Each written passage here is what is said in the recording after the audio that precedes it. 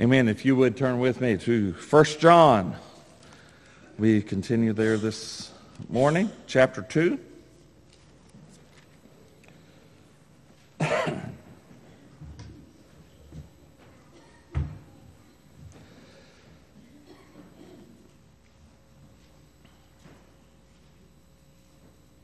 going to start reading in verse 7.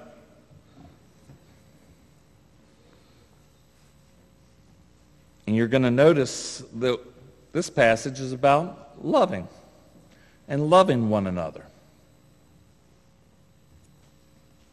Let's read it, and then we will explore the glorious Word of God together this morning.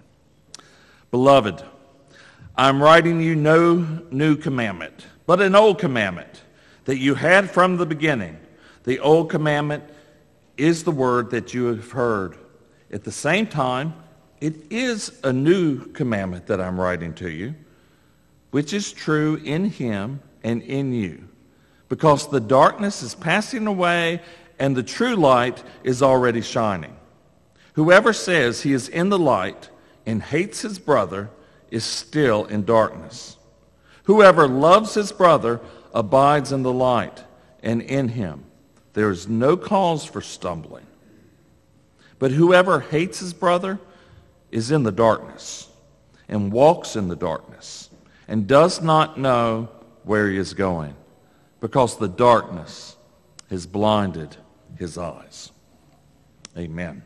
Sends the reading of God's word.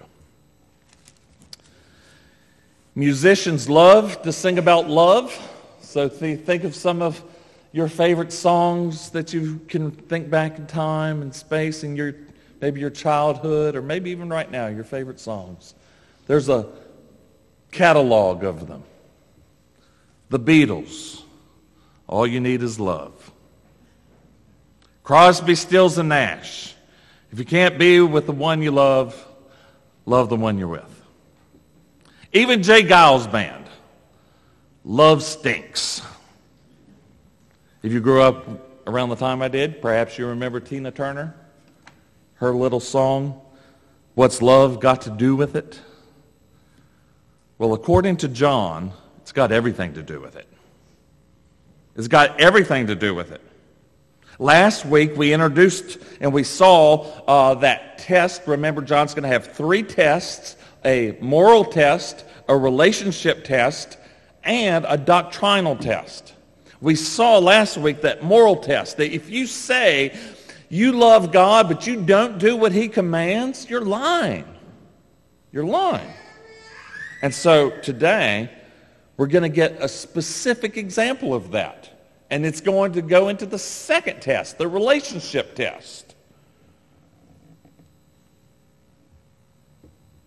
The commandment he's dealing with today that you need to keep if you're a believer is that you're to love one another. So as we look at this text, 3 things: the commandment of love, the example of Christ, and then we want to ask, what's that look like? Because I don't want us just to be theoretical and walk out here saying, oh, I feel like Jesus loves me. No, I want to know, if I'm supposed to love like Jesus loves, what's that look like? So that's going to be the third thing that we do this morning. So, notice the command. This commandment isn't new. It's an old commandment. When John says it's an old commandment, it could mean a couple different things. So we should explore that. First off, he could be saying, this isn't new. You've heard this from me time and time again. You've heard this from me since I started, right? Since the churches began here. Over and over from John, you have heard me say you should love one another. Preachers do have pet themes, don't they? Things that they always go back to. The Baptist who can take any text and end up talking about immersion.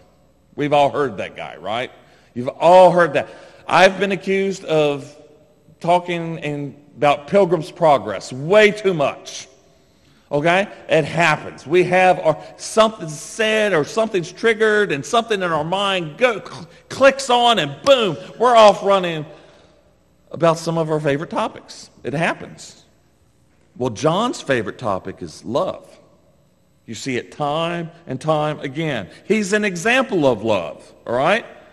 Remember what John and his brother, they had nicknames? You remember what their nickname was? Yeah, Boanerges, sons of thunder. Well, that son of thunder became the apostle of love. I mean, what an example. Jerome tells us, remember, so Jerome translated the Old New Testament into Latin, and it was the Bible up till the time of the Reformation.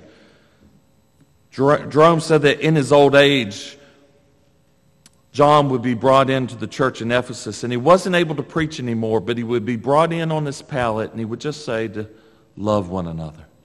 Love one another. And if asked, why did he always say that?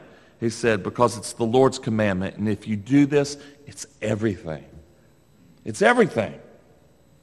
John's saying, look, you've heard me preach on this. If there is one thing that you know from me, it's this. You should love one another. It's nothing new. Love one another. The Master taught them this, right? So they had John's gospel. Remember, when we started this letter, he established in his gospel who Jesus Christ was and called people to believe in him. And now in this letter, he's encouraged them. How do I know I believe him? And he's giving reasons for assurance of that. So he says, hey, you've got my gospel. You've had the gospel of John. You know what the Master taught. You know. You've read it. Jesus said, a new commandment I leave with you, to love one another. You know it. You've heard this, so it shouldn't be new to you. And he's going to say lots about love. As we go through this book, he's going to bring it up time and time again. So he's just introducing it right here. That's one thing that he could mean. He could be meaning something else. He could be meaning both of these things, actually. That, and it's not new because it's old. It's always been there. It's been there from the beginning, like the beginning of the Bible. It's there. John would have known, and his readers who'd had the Old Testament, they would have known. Jewish converts would have known the book of Leviticus. You know the book of Leviticus, the place where Bible reading plans go to die? They knew the book of Leviticus. They knew that right in the middle, in the heart of the book, is the holiness codes. And it had all the legislation that in terms of what holiness looked like. Not touching and not tasting, about sacred places and sacred times. And right in the middle of all that, in chapter 18, is this command.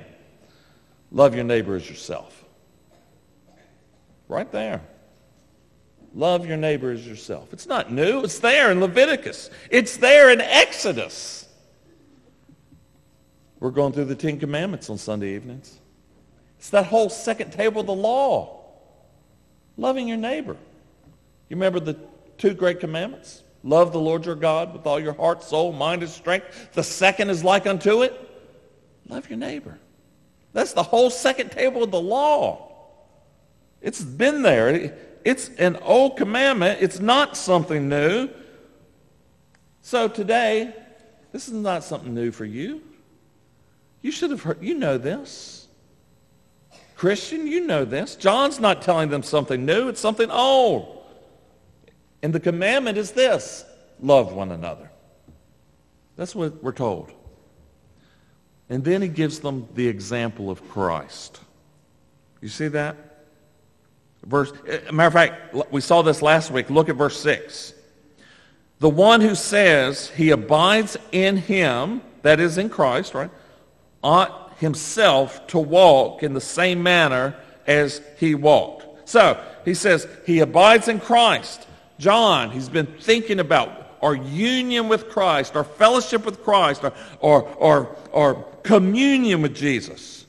And John loves this word abide as well. He loves the word love And he loves this word abide or remain. Your translation may say remain.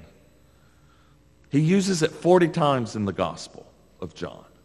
In just these little letters here at the end of our text or end of our Bibles, 25 times in these 3 short letters. He loves it. He uses it over and over. And John has thought, what are the consequences of abiding?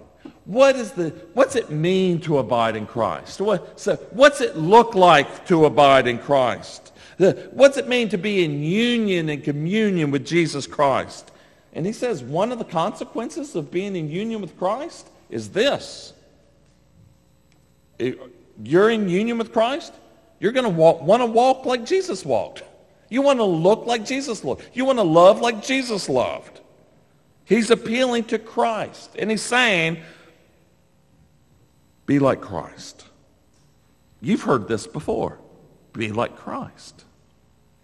You heard it in the Gospel of John. They'd read it. They'd read it over and over. On the Lord's Day, they had received it and read it. We as a church, we've gone through John's Gospel on the Lord's Day. And John is saying, I've told you, this is what love looks like. I've told you about the one who came, and he came into a world of darkness, and he brought light into this world. He is the light of life, the light of the world.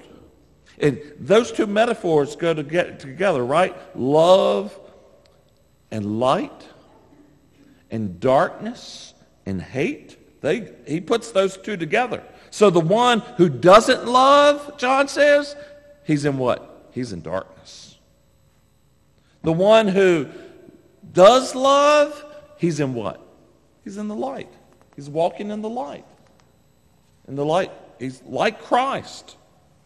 You're in the light because you love. So he's mixing these metaphors. He wrote his gospel. He does the same thing. Remember the time? It's the Feast of Tabernacles. Lasted about a week. John chapter 8. John tells us, Jesus says, I am the light of the world. Well, during the Feast of Tabernacles, they would come into the temple, and they had this ceremony.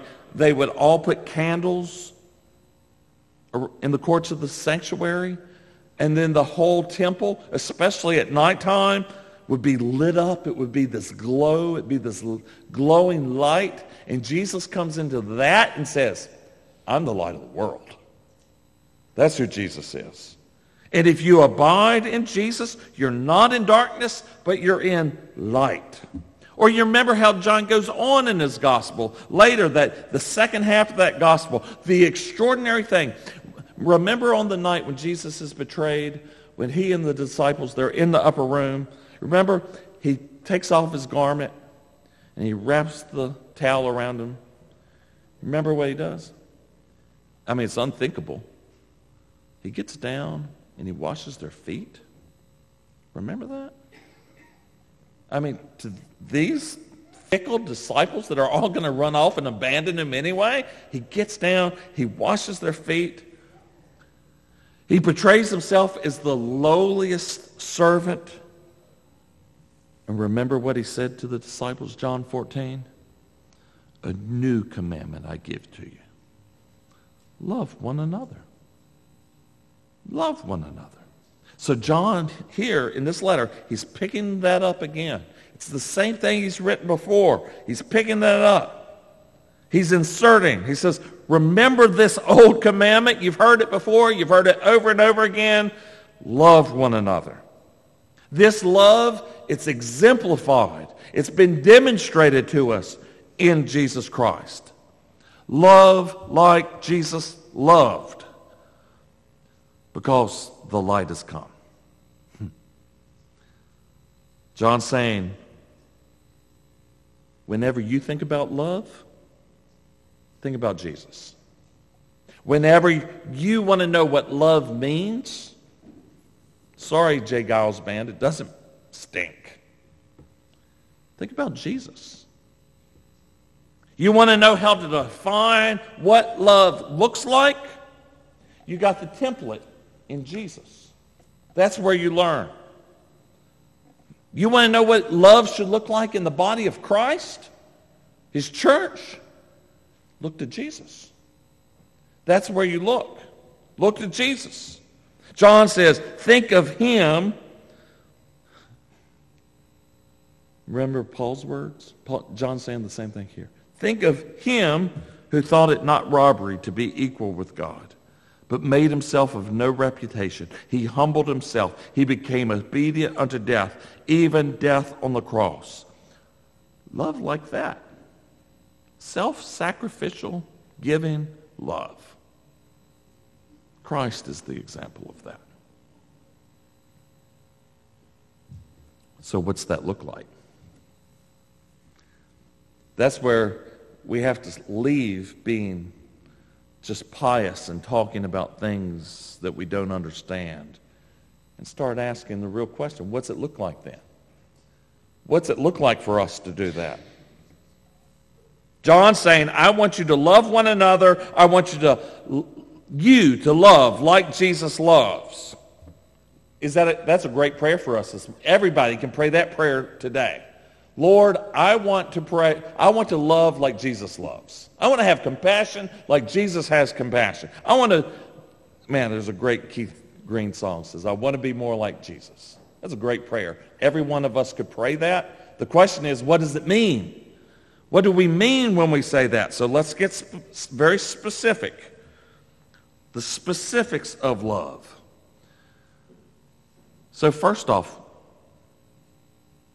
I do want to say we need to love the world.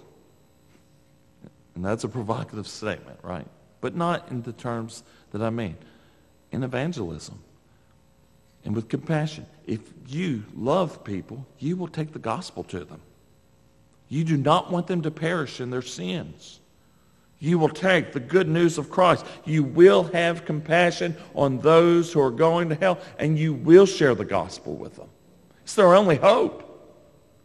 Being nice to people and not sharing the gospel is hating them if they're lost in their sins.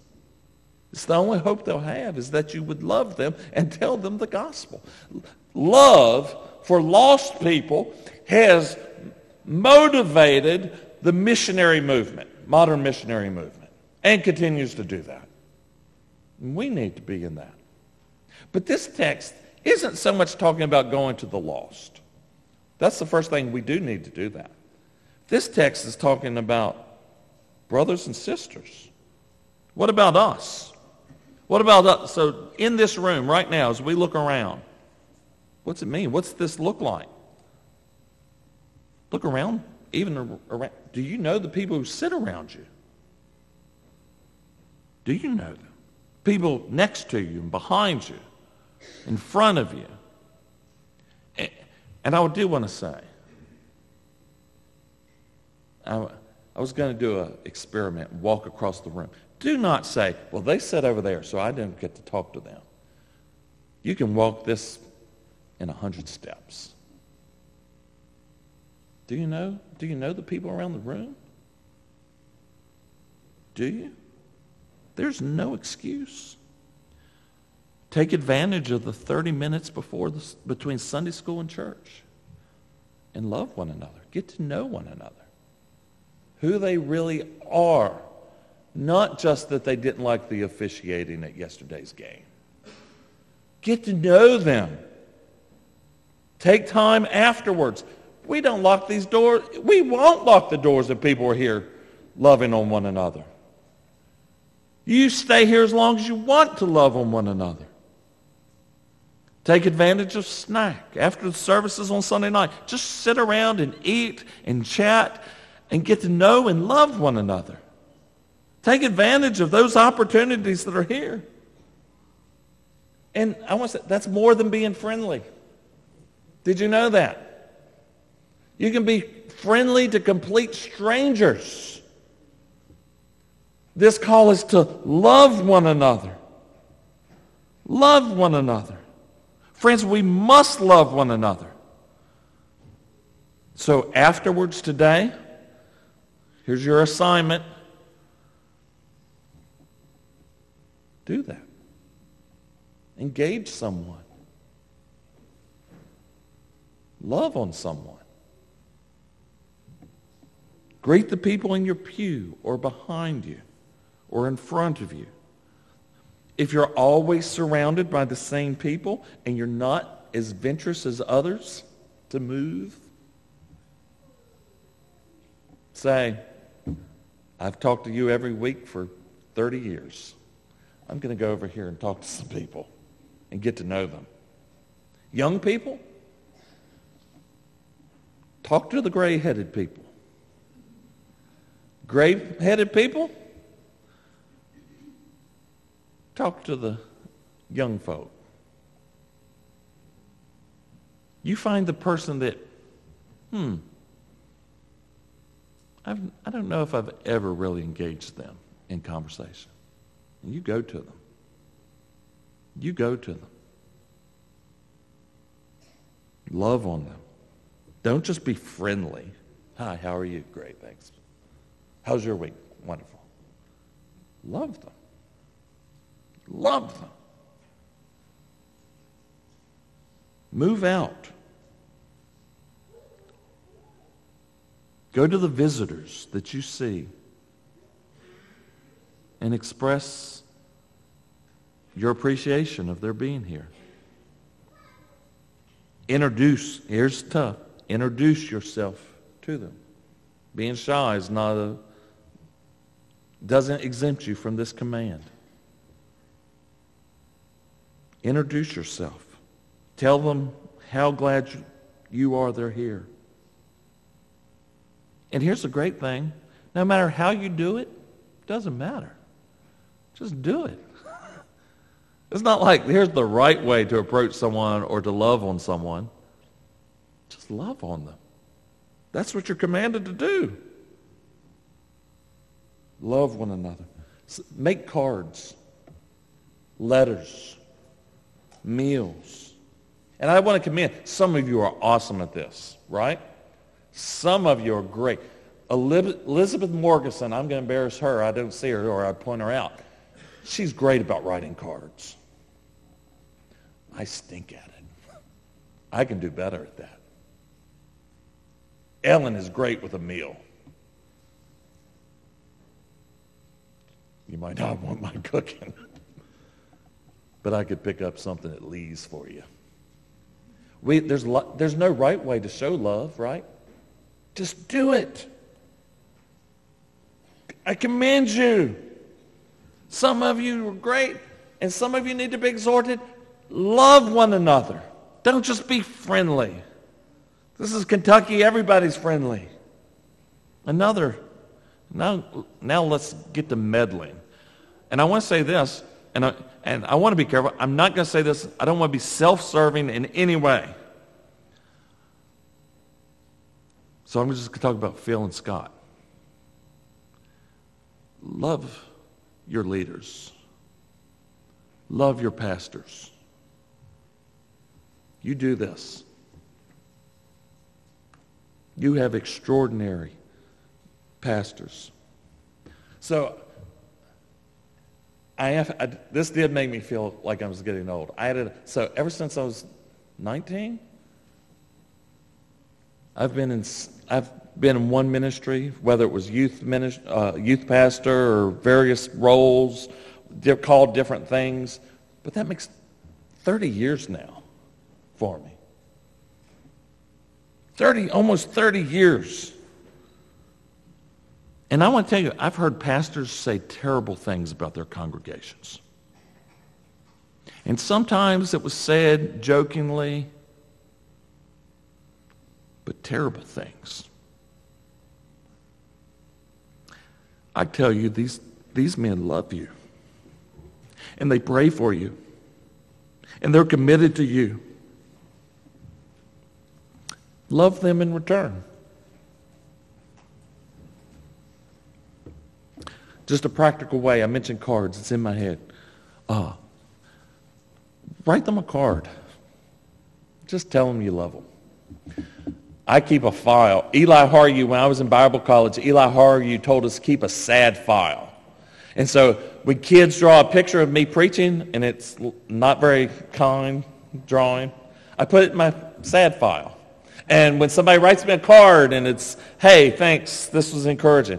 Or Lucy Bodier, I've got a note. Thanks for teaching us the Bible. It just goes in my sad file. Because you know what? There are days that are sad. And sadness comes. And it's good to get that sad file out and to read it. So love on these brothers. Love on your Sunday school teacher. Don't take them for granted. They put time and effort in every lesson. And I know you do appreciate them, but it's kind of like after a while we forget to mention how much we appreciate. Love your Sunday school teachers. Love your deacons who labor and serve and care for.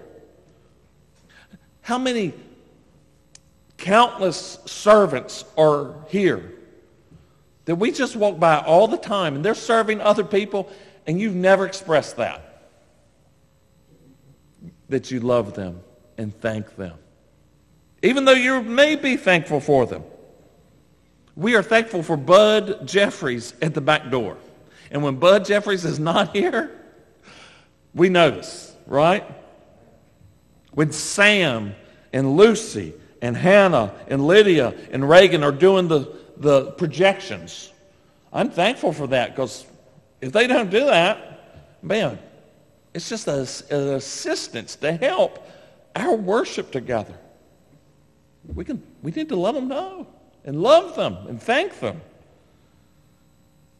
Time and time again. You look around, you see opportunities. Oh, I could encourage and love on this person. Let us do it. Don't just think about it. Now, let me really start to meddle. When John says, love one another, let's ask this question. What does this text tell us about criticism? What does this text tell me about criticism? Because John is not, when he says love one another, he's not saying, so there will never be disagreements with you. He's not saying that. There will be disagreements. You know what? Our mixed up, crazy world, what's the mantra? Love is love. Love is love. Whatever that means. It means affirm me, never correct me. Whatever I say or do, you celebrate it. It doesn't matter what it is. Today's world says there can be no disagreements. If there's a disagreement, it's not, you can't be loving them. But that's not true. That's not true. There are clear disagreements. We have disagreements with the world, yet we still are compassionate and loving towards them. We have disagreements in the church. And we will have disagreements. We'll have disagreements till Jesus comes back again. They take place. They're real. John isn't saying you can never disagree. And I'll really push that. He's never saying you can't be angry. But if you're going to be angry, you be careful about that anger, because sin is lying right at the doorstep. You be careful that the sun not go down on your wrath. But John isn't saying all your emotions, all those, he's not saying you need to be a stoic and any emotion that you have just needs to be suppressed. He's not saying that.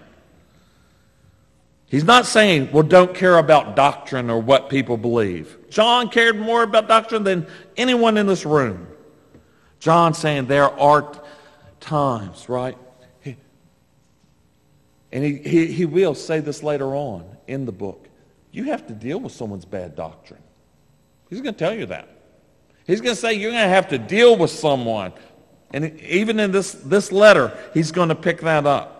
So he's not saying just ignore all those things. Just you put up with that person or their sinfulness. You just don't worry about it.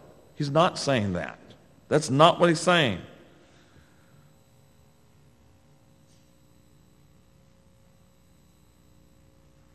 Let me give you an example from a dear brother in Louisville.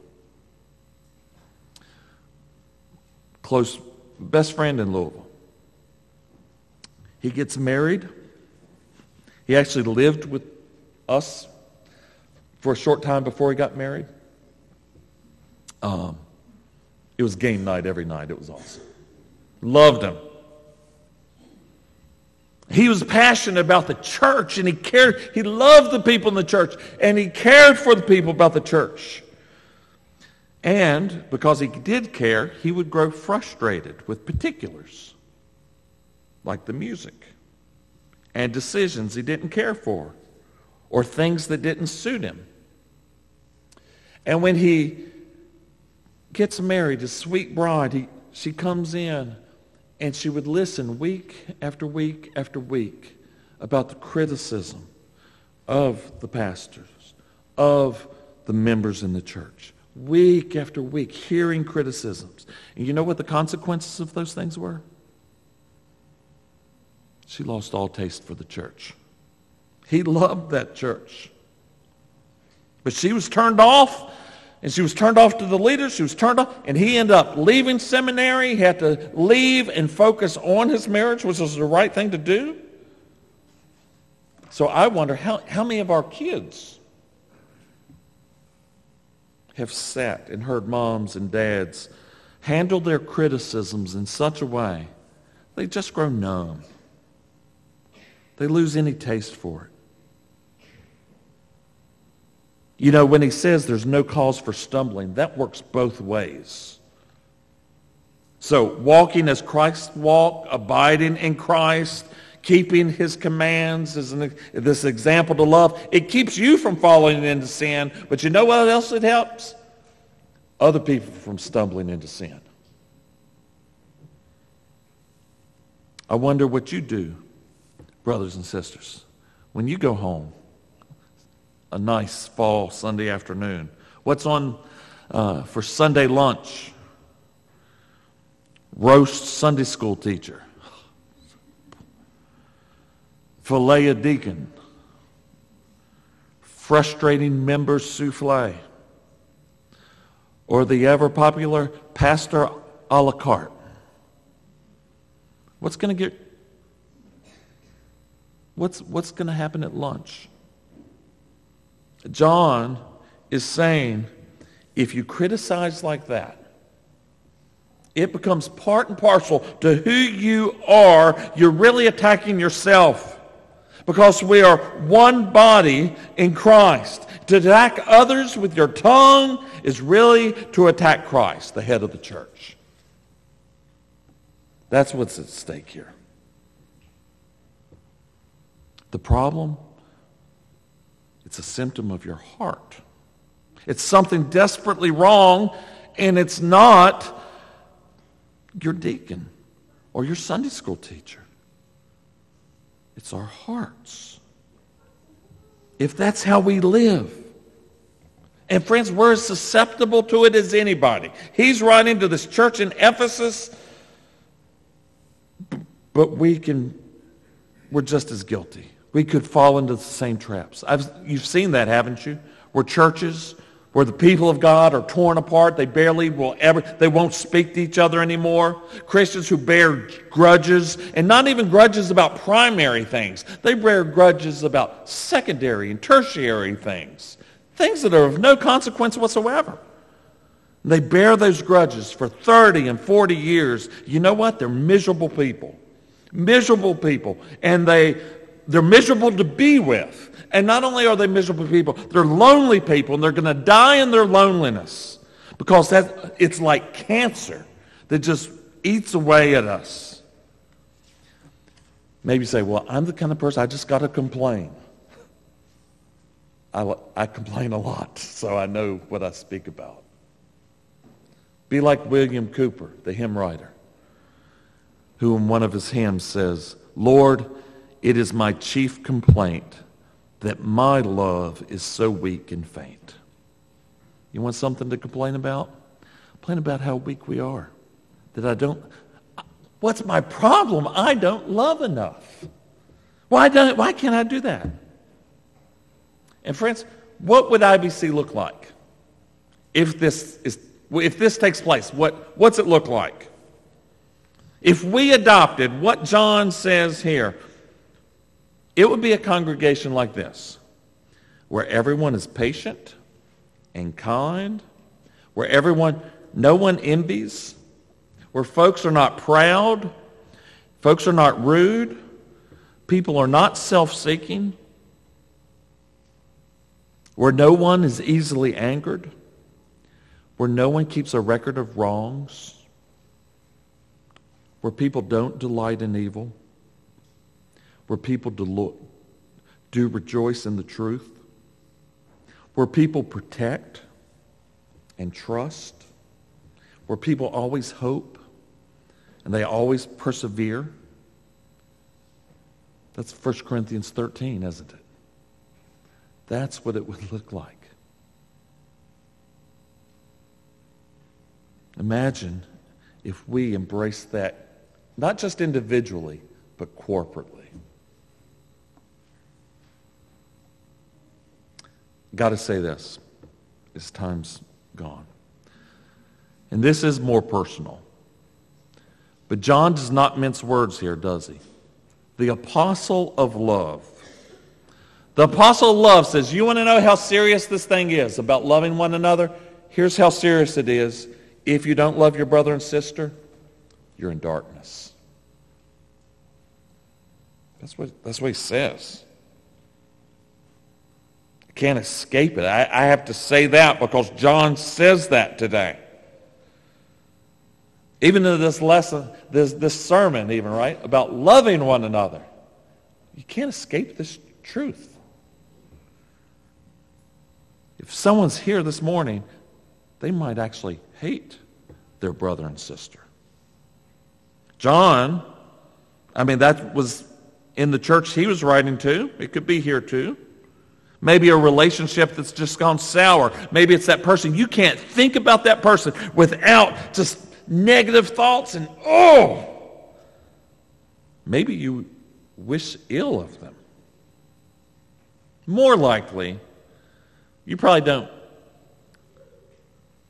wish harm.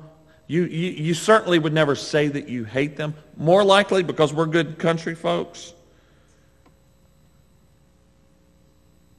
it's just nothing. Just nothing.